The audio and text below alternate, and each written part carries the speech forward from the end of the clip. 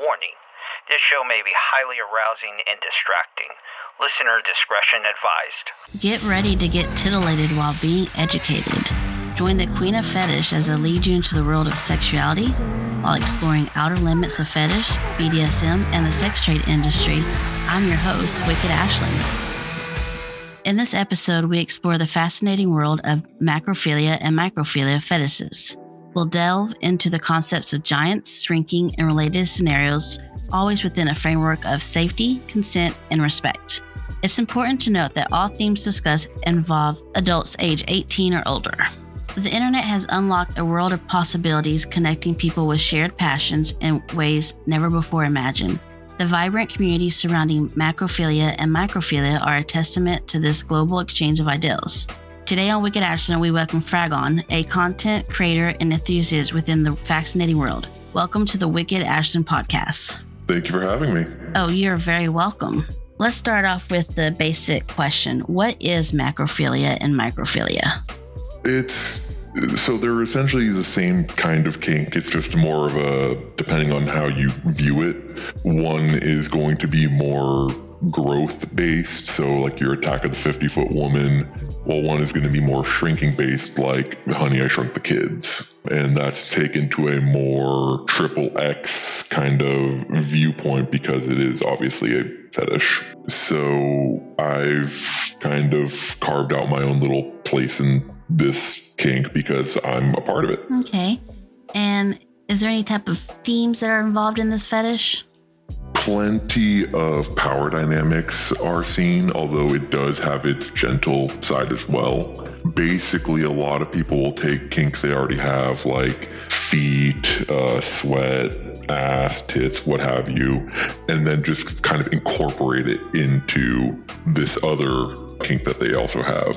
So like if you are into feet, but you're also into this, you may take a normal foot massage and put yourself at maybe an inch tall instead, to where it's more of a monumental task to complete that foot massage.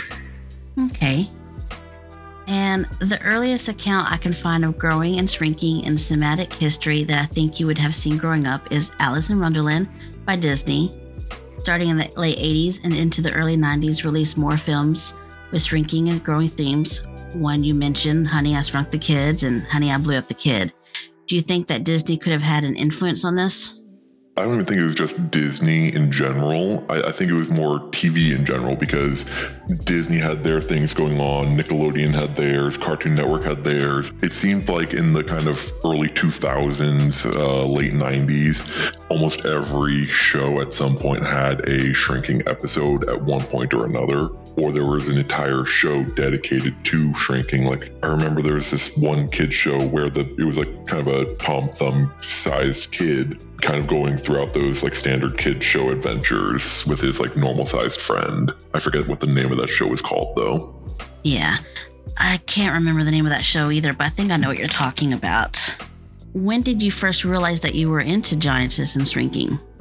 I kind of realized it around the time I hit puberty, and I kind of realized it through different kind of moments, like a shrinking episode of Ed and Eddie, where I think it was like the Canker sisters in that show grew to be giants terrorizing the town, and one of the Ed's nightmares was kind of, I think, the real moment I kind of knew, okay, I like this sort of thing, but without actually being able to know what it is or why I liked it. The first time I've actually consumed giantess specific adult content was I was into Selena Gomez, and I still am. Like, she was kind of like one of my big celebrity crushes. And so I was just looking for pictures of her, and I kind of stumbled across her. Like, it was either I stumbled across her giant or I just randomly had the itch to look up just her giant.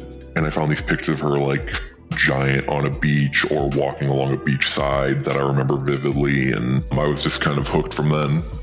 Now, I know you make content.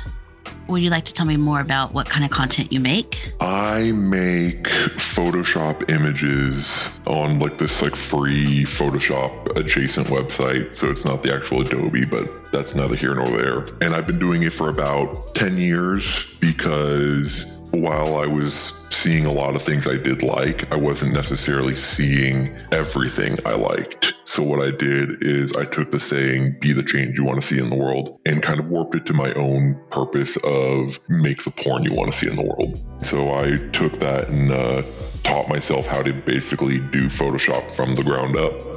And do you do just images, or is it like a book? All over the place. Like, I've done a few stories, but I mainly do images because images are easier for me to do. Like, I love telling stories, but I hate writing. So I kind of stick with images, and then maybe I'll have a friend write a story for it for me, and then I'll go in and edit it to fit more how I viewed the narrative of the picture going. What kind of mindset do you get into when you start on a project? Like, as far as like my inspiration for a project goes, or like how some people have to like psych themselves up to do something? I would say psych yourself up.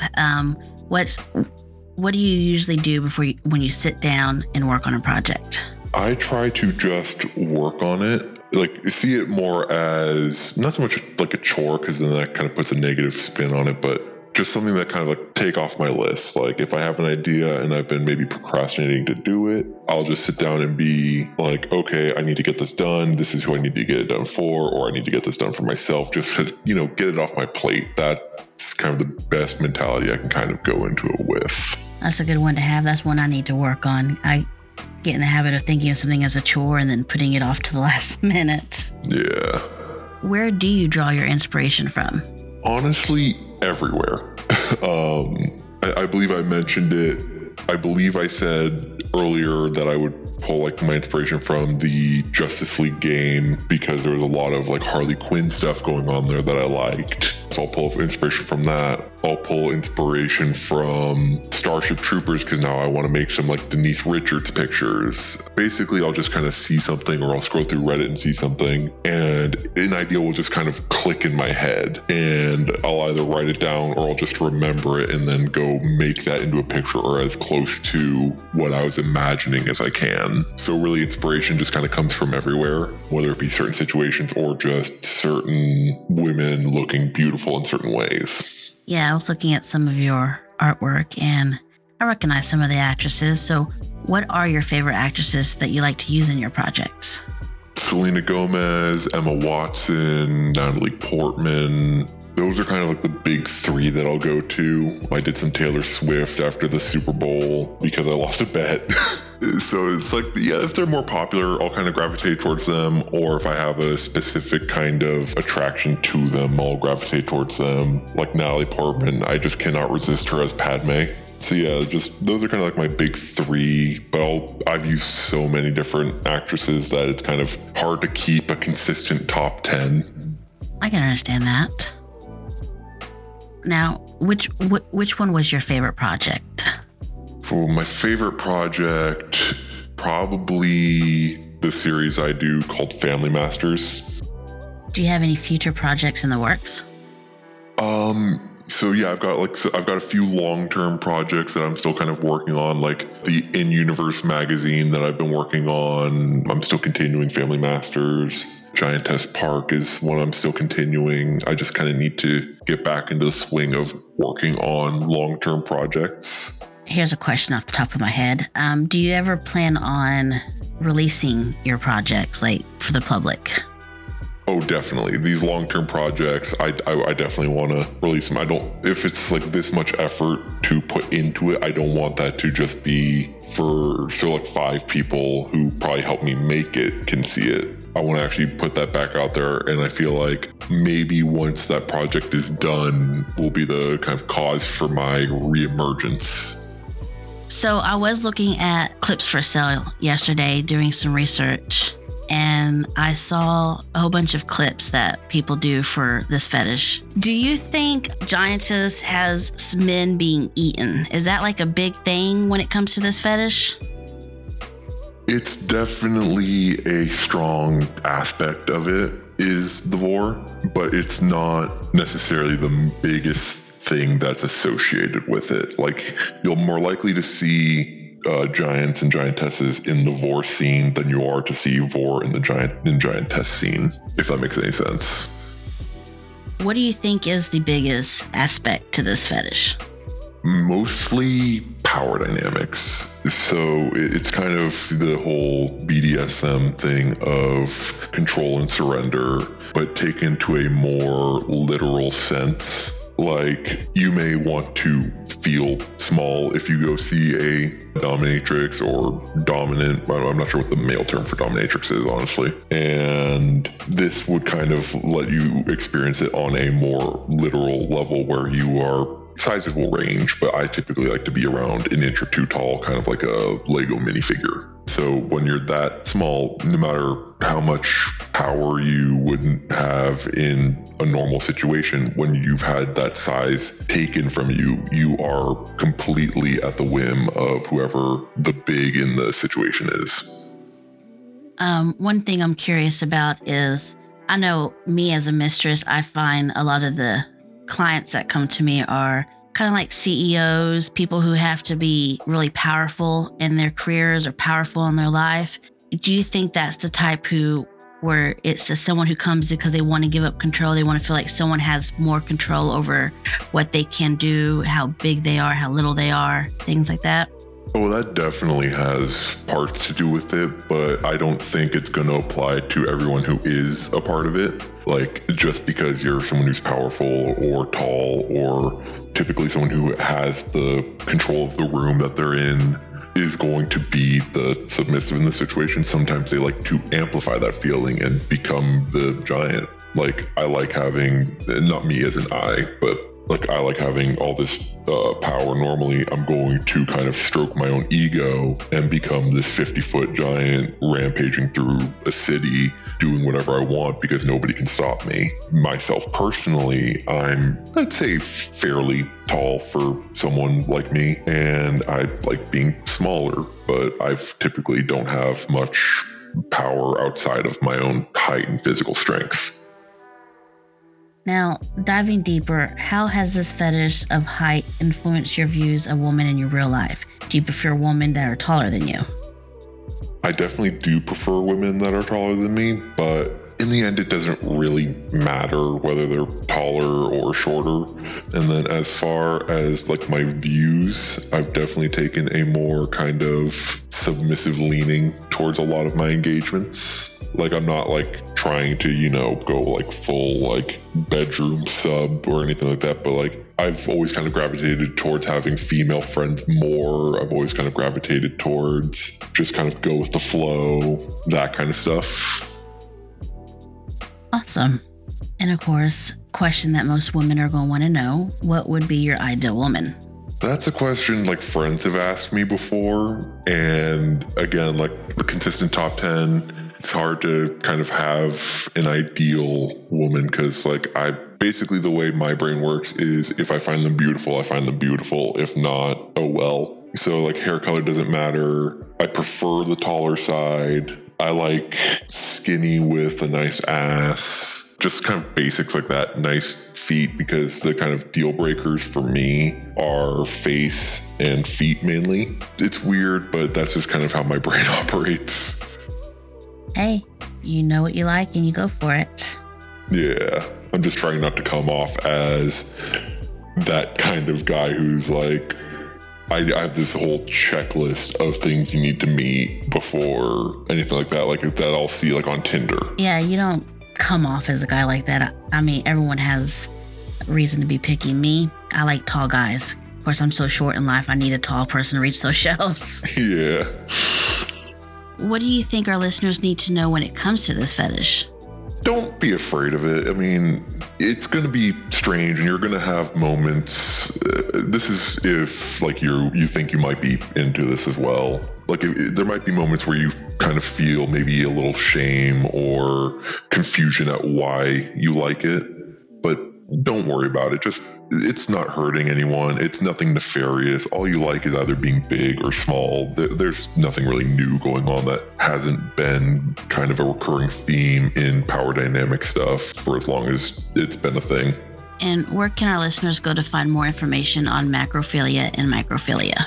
Honestly, if you just look at different images, you'll kind of go down the rabbit holes of the art people make, the stories people write, videos people will make in like 3D rendering software, or you can just kind of Google the terms and go for like the dictionary definitions to kind of gain more of a library understanding of it. Kind of the best way to understand this niche of a kink is to just experience it.